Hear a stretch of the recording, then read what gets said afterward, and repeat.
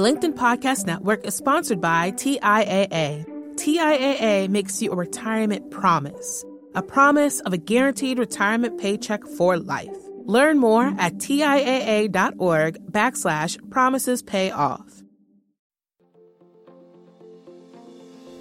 Hello, my friend, and welcome to another episode of Negotiate Anything. Thanks for spending time with us today. It's listeners like you in 181 different countries that have made Negotiate Anything the most popular negotiation and conflict resolution podcast in the world. I'm your host, Kwame Christian. I'm a business lawyer, mediator, professor, and the director of the American Negotiation Institute. Before we get started, I have two quick questions for you. Is negotiation a critical part of what you do? Do you need to resolve conflict and persuade at work? If you answered yes to both of those questions, visit our website to learn more about our negotiation workshops. We've traveled the country working with professionals just like you, and we'd love to have the opportunity to work with you too. Check out the link in the description to learn more. Our guest today is Pete Mockaitis. He's an award-winning speaker and coach who helps professionals perform optimally at work. His work's been featured in the New York Times, Forbes, and Inc. I had Pete on the show today to talk about how we can prepare effectively for our negotiations. I know you're going to get a lot out of this one, so without further ado, let's jump into the interview. Pete, thanks for joining us today. Oh, Kwame, it's awesome to be here. Thank you. Yes, it is great to have you on. Pete, we've been friends for a long time, and this is a kind of overdue, in my opinion. So I am glad you have graced us with your presence. Oh, shucks. Well, I owed you a T-shirt for a long time. So I guess we're even in the overdue department. Yes, for sure. Well, cool. How about we start off by telling the listeners a little bit about yourself and what you do? Oh, sure thing. Well, I have a education and research organization. And so I do coaching and keynotes and workshops in the universe of helping professionals operate better. So, if you have a knowledge work type job and you got to do a lot of thinking and figuring stuff out and communicating with colleagues about it, then I can help you do that better. So to that end, I've got one-on-one coaching and workshops and my podcast called How to Be Awesome at Your Job, all geared towards those dimensions. Fantastic. And you just kind of glossed over the fact that you have a podcast. For the listeners, Pete is a very humble man. How to Be Awesome at Your Job is one of the top career podcasts in the world, constantly ranked incredibly highly on the charts. So yes, make sure you check that podcast out. Oh, thanks, Kwame. No, I appreciate it, man. Yeah, I like you more and more. You see, I have to get you in a good mood so we can have a good interview. Then you have the gotcha questions. Exactly. Well, the reason I wanted to have you on is because I'd like to talk a little bit about how you can prepare effectively for negotiation. And we're going to talk about 3 areas where you can focus your preparation. So how about you tell us a little bit about preparation, why it's important, and then we can jump into those 3 areas. Oh, sure thing. Well, I think we probably all heard that preparation is important, but it doesn't sound as cool or sexy as these, ninja negotiation tactics, like look in their eye this way and then use this magical phrase, and you'll have some Jedi mind control powers, at your disposal. Well, one, those tactics are just about always not quite true. I mean, we could talk about the Bob Cialdini weapons of influence, which are awesome. But I think a lot of it really boils down to whether you're getting a great deal or that you feel awesome about or not so much.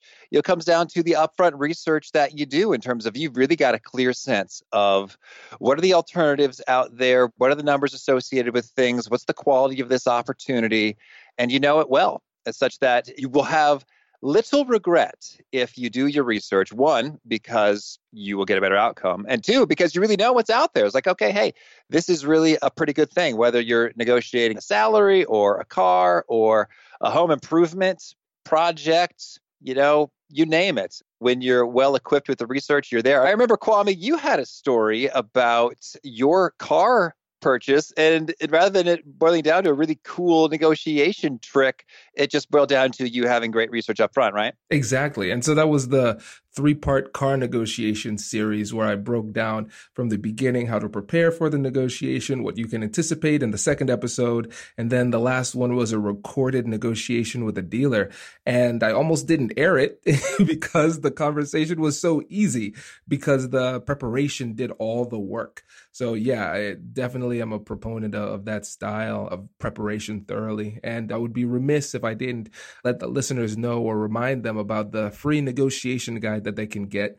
It's an 18-page ultimate negotiation guide that you can get on the website if you go to AmericanNegotiationInstitute.com/guide. And I'll put a link in the description too, so you can have easy access to guide the preparation. So yeah, we are definitely on the same page, Pete, because preparation is the hidden secret to negotiation, even if it is not the coolest part of it. So I've got to chime in, if I may, with go ahead. With a car and negotiation research story. So we didn't end up buying this car, but we still don't own a car. But with 2 kids, it's just a matter of days before we're in Chicago. It's pretty easy to be carless because we're so close to the L train there, but it's getting harder with 2 kids. And it was like, okay, our days are numbered, but we thought we'd take a crack at it when we had the first kid. And so we went to a Toyota dealership. And so, they put out some numbers and I said, oh, well, I see the Blue Book range for vehicles of this kind. I think it was a Toyota Corolla, to be this. And I'm not joking you, Kwame. The dealer I can't even get this out. The dealer on the other side said to us, Blue Book? Oh, no.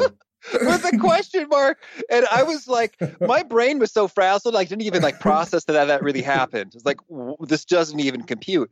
And no judgment if you haven't bought a car for a while, but the Kelley Blue Book for listeners is the standard pricing for cars that just about anybody who has bought a car or considered buying a car recently, or actually for decades it's been around, has looked at one point. So it's very clear that she's familiar with that. And so it didn't even compute in my brain. I forgot it. And then my wife said to me later, Blue Book? And I was like, what? Yeah, that happened, didn't it? And it was so mind-blowing.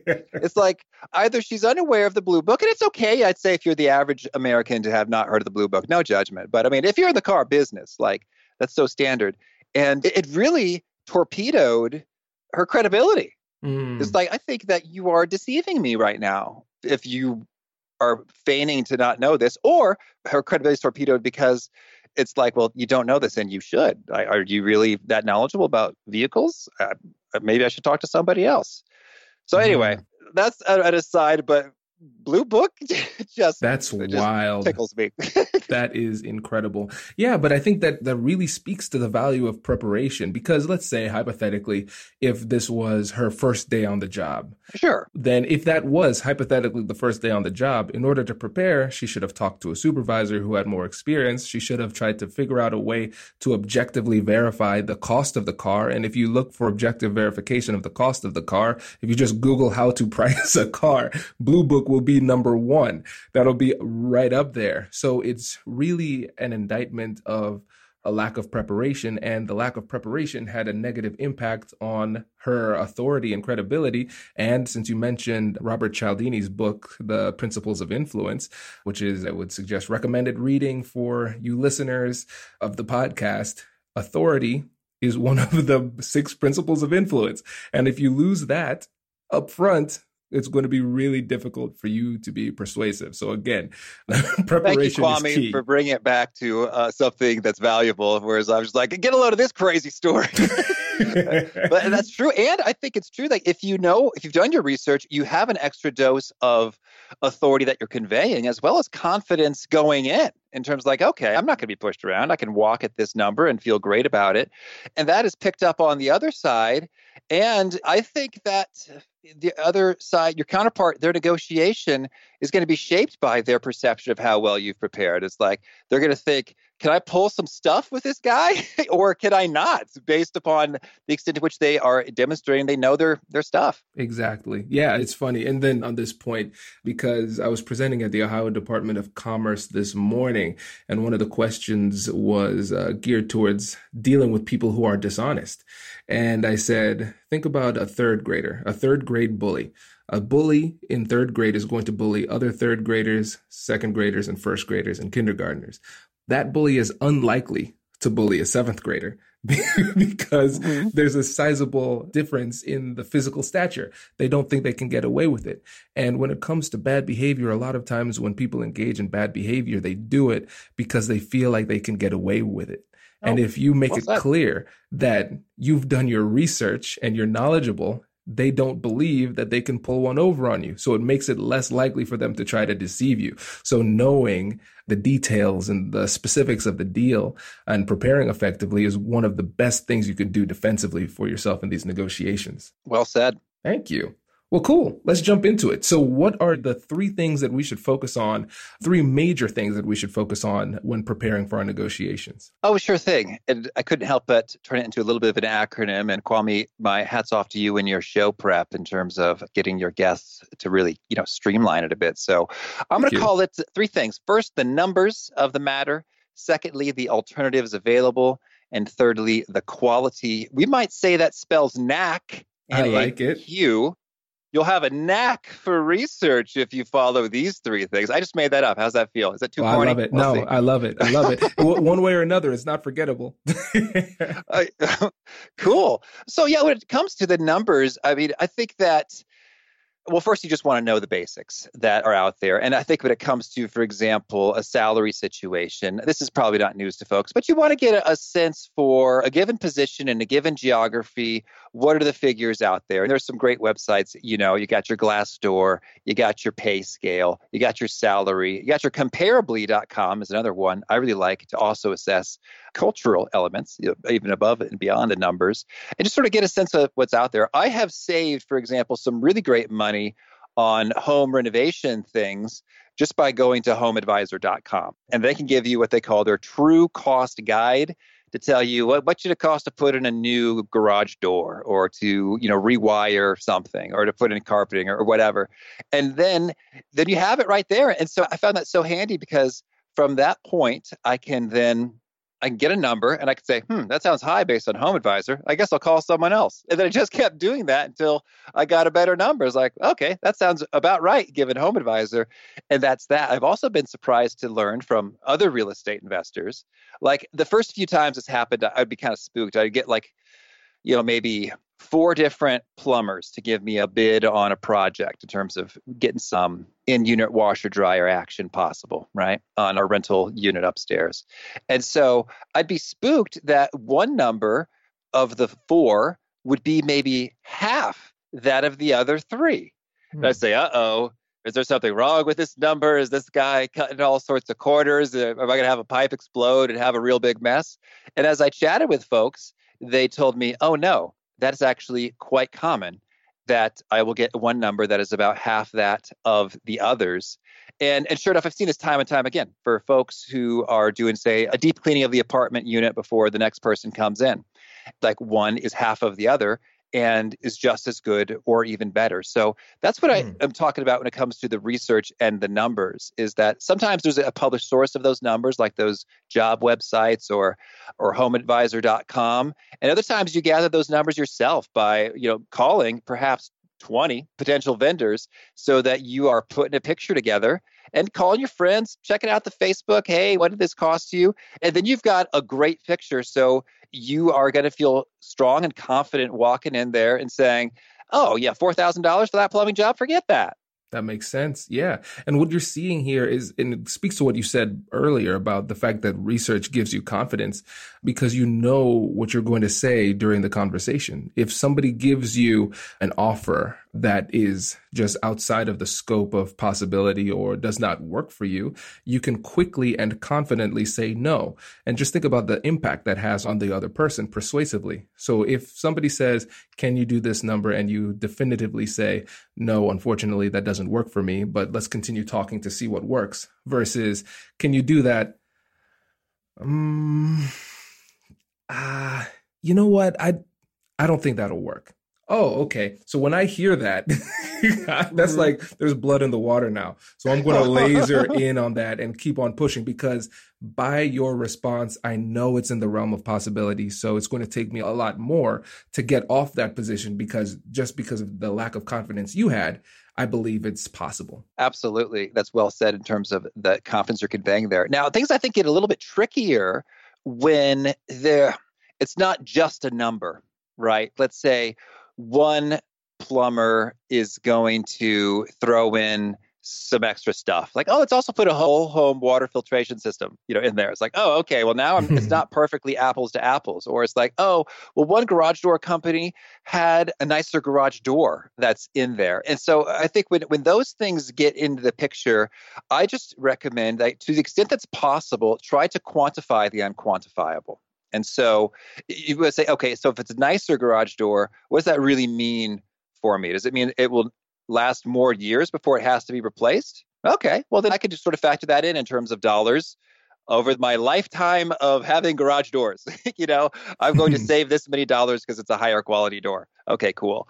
Or a lot of times I think it's about time savings in terms of like, okay, so if it's higher quality, that means I'm not going to have to go out and fiddle with the thing, for 15 minutes, once a month to, I don't know, reset a filter or clean out the junky something, I don't know, in the home renovation world. So you can see, okay, well, what money am I earning? And I do recommend folks just know their number in terms of wealth generated per hour invested in your job or your business initiatives so that you could say, okay, well, hey, my time is worth $50 an hour. If I am saving this time fiddling with this thing over this many years, that's, hey, 10 hours, $50 an hour, $500. Oh, for only $200 extra of investment for the higher quality thing. Well, cool. I'm going to go ahead and feel great about that because the higher quality saved me $500 worth of time for just $200 worth of extra investment. That's a good deal. So I think that's the other part of the number research is going after quantifying the tricky spot, because sometimes you may be surprised that it's totally worth it to spend just a little bit extra, or it's totally not, because the more quality doesn't really mean much for your life. Like your garage is not a showroom. It doesn't need to be crazy fancy, so I don't care about the quality door in certain kinds. The LinkedIn Podcast Network is sponsored by TIAA. In the last 100 years, we've seen financial markets swing, new currencies come and go, decades of savings lost in days, all showing that a retirement plan without a guarantee, quite simply, isn't enough. So more than a retirement plan, TIAA makes you a retirement promise. A promise of a guaranteed retirement paycheck for life. A promise that pays off. Learn more at TIAA.org/promisespayoff. Context. Does your company invest in professional development training? If you believe that your team would benefit from a negotiation workshop, all you need to do is go to our website, fill out the workshop request form, and then we'll set up a time to chat. These workshops are completely customizable, and we've done them all around the country. Negotiation and conflict resolution skills are beneficial across all professions, but they're especially useful in procurement, purchasing, sales, sourcing, and contract management. Our calendar is filling up quickly, and we even have some workshops scheduled for next year. If you think you might want one, I'd suggest reaching out soon so you don't miss out. Check out the link in the description to learn more. And now, back to the show. Right. And the beauty of this is that knowing your numbers and having a really good understanding of what you need and what works for you brings clarity. Clarity decreases stress, and decreased stress improves your performance. And that's really what we're going for, because once you are clear on those things, like what matters to you, you're going to perform at a higher level during the conversation. And I even take it a step further when it comes for quantifying the unquantifiable, and even try to quantify my stress. How stressful is this? Oh, yeah. Is this $200 worth of stress? Is it $500? Is it $1,000? And it really, really helps. It's really tough to do it at first, but once you start doing it and you ask yourself, would I be willing to pay $300 to avoid this level of stress? No, actually, no. I'll deal with that stress for $300. But maybe it's a situation where it's like, okay, would I pay $1,000 to get rid of the stress? Oh, yeah, this feels horrible. Totally. Let's get rid of this. Let's move on to alternatives. So tell us a little bit about that. Oh, sure thing. Well, and I think in a way we kind of touched a bit about that when it comes to the numbers is, sort of what's the alternative like in terms of another plumber or garage door person or a job. We kind of get that in the numbers. But I think it's good to think about alternatives even more broadly. So you could think about alternatives in terms of what if I just did nothing? Or what if I bought the thing that helps with this goal I'm after? Or what if I hired someone to do that? So for instance, we might be talking about why don't we say transcription, shall we? Mm-hmm. Yeah, For my podcast. Yes. So I have transcripts on all my podcast episodes, and I find that is helpful for those who prefer to read, as well as those who want to search the full text of all 420 something episodes. That's available because of the transcription. There's a few alternatives that I have there. One, I could just not have transcripts. I could do it myself. I could have an automated software program do a bad transcript. I could hire someone locally in the US to do transcription. I could find a person who does that out there. And so I just think it's really great to come up with the full lineup, as well as to say, what about just not having it at all? Would that be okay? Would there be a cost that I am unwilling to experience as a result of not having it all? And so if you look at it very broadly, I think your ideas can broaden so that you get more optimal outcomes. So for example, what has happened recently is I've evolved from using the rev.com, which is $1 a minute for transcription. Not bad. It's kind of convenient. But it's like, oh, you're not quite doing it in the format that I want, and I can't quite specify that. It's like, okay, well, I'm going to get a crew of transcribers over at upwork.com, which is a freelancer website. And so they're doing it. And then we brought it down to 60 cents per minute because we're sort of cutting out the middleman, and I'm getting right directly to the worker. So we brought that down to 60 cents a minute. Well, now recently I've brought it down to about 17 cents a minute. And the way that works is I'm using the website otter.ai to do an automated transcription and then having folks merely correct it. So the transcript is maybe 88% correct, which sounds okay, but that's really like 18 errors per minute, roughly. But it's easier. It does not require tremendous typing capability to correct 18 little things in a minute than to be, at breakneck speeds and playing the whole recording back 3-4 times to get there. So, and now I've recruited a new crew of automated transcription correctors to make that happen. And the result is that their jobs are a little less intense and they are leveraging the power of technology that could work it. And I'm paying less, and their hourly, take home is pretty comparable as compared to what it was before. So that's an example of thinking about things based on broad alternatives as opposed to only what's the other guy going to offer me? Right. You see, you could think about a job, for example, as, okay, that is a vehicle or an avenue toward wealth creation. Well, what are other alternatives? I could start a business. I could have a side hustle. I could invest my money in these sorts of ways to generate money in a semi-passive or fully passive kind of a way. So I just encourage you to think really broadly about your alternatives, and you might have some fun, creative insights that open up the negotiation in cool, new, fun ways. Pete, there was so much in there that was brilliant. I don't even know where to start. This is great.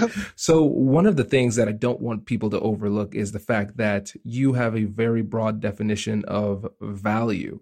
And so it's easy to get tunnel vision if you have a specific thing that you're trying to get. If it's a job offer, if it is a freelancer or somebody to come in and repair something in your home or rental property. I want somebody to do this specific task for me.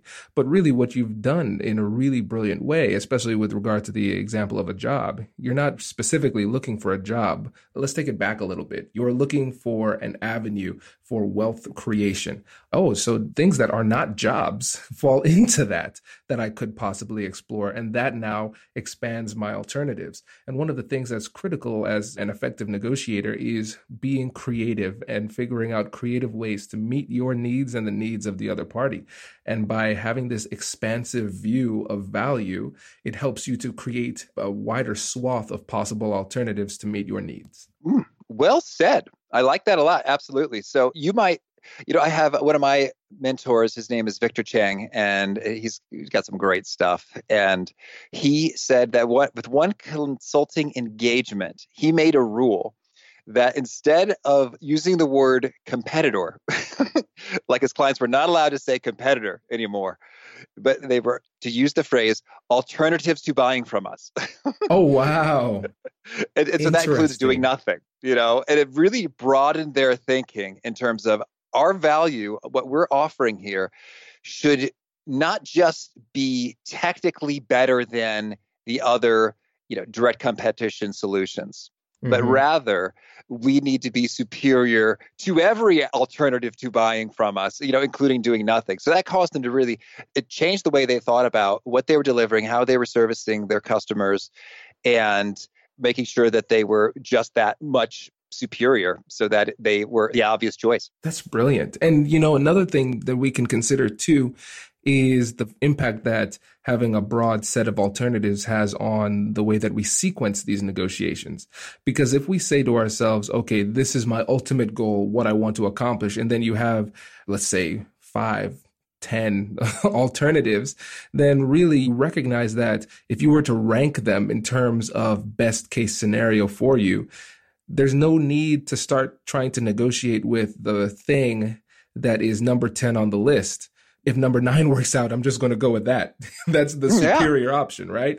And so if you not only list out all these alternatives, but then determine which one is better for what purpose, then you can come up with a strategy for how you can approach, who you should approach first. And then maybe strategically what you do is you start negotiating with number 2 first. And then you get the best deal possible you can with number 2, and then say, hold on, and go to number 1, and then say, hey, this is the deal I got with number 2. So it really opens up the options you have when it comes to negotiation strategies as well. It's funny. That's exactly what happened with the garage door situation. I got a number back from the contractor who's doing a lot of stuff with us. He's like, hey, I got a garage door guy. Here's the number. I was like, you know what? That just seems high based on HomeAdvisor.com. I mean, I guess I'll keep calling. He's like, all right, well, I'll go back to him. So he kept bringing down the price just because I kept saying, I don't know, that seems high based on what I'm seeing here. I'll call someone else. So he went back like 3 times. It's like, okay, fine. I mean, it seems like you want this and we're on the same page in terms of what it should cost now. So away you go. That's brilliant. I love it. Perfect. So let's move on to number 3, quality. Sure thing. Well, I think when it comes to quality, it's really important that you define quality on your terms and not, the industry or your counterparty's terms. So for instance, you might think about quality with regard to, is it impressive? Like if folks want to come over and think that the thing you're showing them is really cool, or it's quality because it saves you time, or it's quality just because it gets the job done. It's quality because it's beautiful. I think that it's important to get after that. So for example, I'm recently went on a quest to hire some of the top writing talent in the world at available under $12. And if anyone wants to hire some of that, well, $12 an hour, I should say. Yeah. So if anyone is interested in that, holler at me, Pete@awesomeatyourjob.com, and we can explore that together. And then I've done it. I found some really sharp folks who are doing some excellent writing. But I think what was interesting is that when it comes to the quality of writing, that is really up for interpretation in a lot of ways. In terms of what's good to one person may not seem like it's good to another. I'm sure there's spelling and there's grammar issues that we can all agree upon. But then I came up with my definition for quality as I'm looking through like 100 potential writers. And it really boils down to how little do I have to correct, update, edit that writing such that it is good and done and ready to publish. And so that's how I'm defining quality in that context. Is it's less time required from me. Now, other people could define quality when it comes to writing based upon how visually descriptive was it? Did it really feel like you were there? Or could define quality of writing in terms of, they used a lot of impressively large words and sentences. They really know their way around the English language. And often I found that was the opposite of what I wanted, because the large words and the large sentences and the many clauses packed into those sentences made it less clear of what I was trying to convey. So I just encourage you to do some thinking up front in terms of, what does high quality mean? What does low quality mean, to you for your standards? Like we talked about with numbers and quantifying the unquantifiable. Does it mean it's going to last a long time?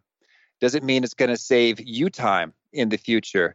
Does it mean it's extra beautiful and impressive and dazzling to others? I think diamonds are interesting when you talk about quality, because there's a whole industry associated with like the C's, right? The cut and the clarity and the carat and the whatnot. But what's really intriguing is they can now manufacture diamonds which are the same chemical compound as diamonds that naturally arise, but they are considered inferior quality because they're not, quote, real or natural, even though it's the same chemical composition. And in fact, they are too perfect. And that is how they identify a, Wow. quote, fake diamond, because it's too perfect and naturally rising diamonds wouldn't be like that. And I just think that's really interesting in terms of how are we defining quality? Is it based upon, these check marks for what makes a diamond good? And does the category of it arose naturally in the earth count as something worthy of a check mark? And hey, for some it does, and for some it doesn't. And if you don't care how it came to be, well, you can get a big, honking, gorgeous, beautiful, perfect rock at a much lower price. So know your definition of quality and how it differs from the gem dealer. This is incredible. And so I need to now hold back on my desire to do a deep dive into a philosophical discussion about quality and reality and how that's determined. I'm holding back. We can talk about that offline. But I think this is a really great point, and we can think about it offensively and defensively. So the benefit defensively going into these conversations is that if we're having a conversation with somebody, we can assume that the person wants to manipulate our perspective in some kind of way. Oh, yeah. Not in a negative way, but that's what persuasion is. I want you to think differently about the situation. And if we are unclear about what the goal is for us, then we can, based on their persuasive endeavors, change our goal based on the way that they want us to, in a way that serves them. So being clear on what a win is for us going into the conversation is going to be very, very beneficial. So that's the benefit for you defensively. But offensively, you can recognize that if you're able to change the scoring system that somebody else uses by changing what they are looking for in quality and persuading them to change their perspective, what might be a situation where, as it stands right now, the thing that you are offering doesn't work for them, without making any changes, you can make it work for them simply by changing their perspective without changing the offer or the substance in any way. I love that way you said that, changing the scoring system. And I think there's opportunities for just huge, I don't know, what you could call market mispriced assets or arbitrage, or my fancy finance words are showing up. But I guess I'm thinking once again, when it comes to, I was thinking about great writers, like what do we call quality? And for me, it's like that they produce clear, outstanding writing that I don't have to really edit or mess with much, and it's good to go. And so I'm thinking a quality writer is one who can do that for me. But when it comes to what you have to pay for, when it comes to quality writing, it seems like there's quite the premium is paid for those who have a fancy degree in journalism or mass communications or English. It's like, oh, I have a doctorate in English, from the Northwestern, or I have a doctorate in journalism from Northwestern's Medill School of Journalism, and I've written for all of these magazines. Like, okay, there's going to be quite the premium on that writer, but I've seen in my experience that writer may or may not be able to deliver the quality as terms of the way I see it. So I've been struck as I've been on this quest at how folks who have crazy impressive bylines, like, oh, I've been featured in Forbes and Al Jazeera and Aussie and Vice and CNN. It's like, oh, wow, okay, this guy's really, that's impressive. And then when I say, okay, well, could you do this sample for me? It just isn't very good.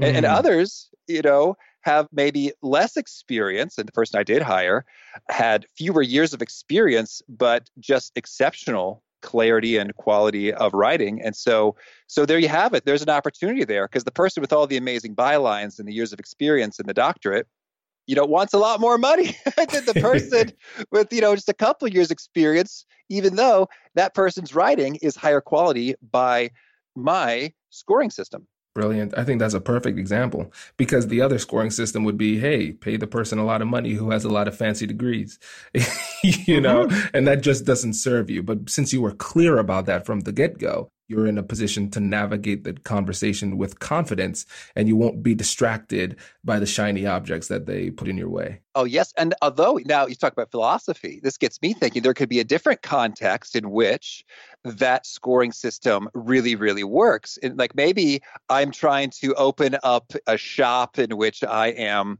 sort of billing out these amazing credentialed writers. Well, that might actually be an asset to help me get business. It's like, just look at the pedigree of these writers. They must be amazing, right? And that could be compelling to a buyer who's like, oh, yeah, that must be amazing. Yes, I'm right with you. So there's extra value in that context using that scoring system, but it didn't translate for how I was defining quality for my needs. Exactly. Oh, man, that was good. That was very good. I know we are coming up on time. I could talk to you about this forever. But before we go, are there any parting thoughts you have on preparation? Oh, sure thing. Well, I think at the end of the day, it just takes some time, and I think often we feel like we have to go, and we just want it done fast. And I would just encourage you that, well, hey, if you know the value of your time, I think you also know just how much you can afford to invest in optimizing something. And I think I've gone overboard with this in terms of, spending 45 minutes reading reviews of clipboards on Amazon.com where I make my selection. Okay, probably don't need to do that. Just kind of go a little bit quicker in that realm. But other times, I think it can make a massive difference in terms of, boy, if you've done your research on the appropriate salary, well, I think that is worth more than 2 or 3 hours to get to the bottom of that in a great way. So you have full research there. So that's just my invitation there is, I know there's a lot of rushing and urgency in life, but note if you are going after a big opportunity, it is so worth your while to invest several hours in great research up front. I love it. Yeah, these are really great points. And again, reminder to anybody out there who says, hey, you know what? I'm convinced I want to prepare more effectively for my next negotiation. Well, remember, we have that resource for you, the AmericanNegotiationInstitute.com/guide. You can get that ultimate negotiation guide so you can prepare for your upcoming business negotiation, salary negotiation, or difficult conversation. We have 3 guides in one on that link. Before you go, Pete, please give a shout out to your show and where they can get in touch with you. Oh, thanks. Yes. Well, if you go to awesomeatyourjob.com or search sort of how to be, it often auto-completes, which thank you guys. Wow. Google or That's impressive. iTunes, how to be awesome at your job will often auto-completes. That's cool. So yeah, wherever you get your podcast, How to Be Awesome at Your Job is the name of the show. There's a yellow artwork. You can jump out at you that way, or visit my website, awesomeatyourjob.com. And you can email me that way too, pete@awesomeatyourjob.com. And I hope that you are digging the research and the negotiation and the awesomeness. Fantastic. And all of those resources that Pete talked about and a link to his website and the podcast will be in the description. Thanks again for coming on the show, my friend. I appreciate it. Oh, thanks, Kwame. Good times. Hey, thanks for listening to this episode. If you're liking what you're hearing, please leave a review and subscribe and tell your friends. Our goal is to help as many people as possible, and when you leave reviews, it makes it easier for people to find us in the searches. Thanks again for being a listener. I'll catch you in the next one.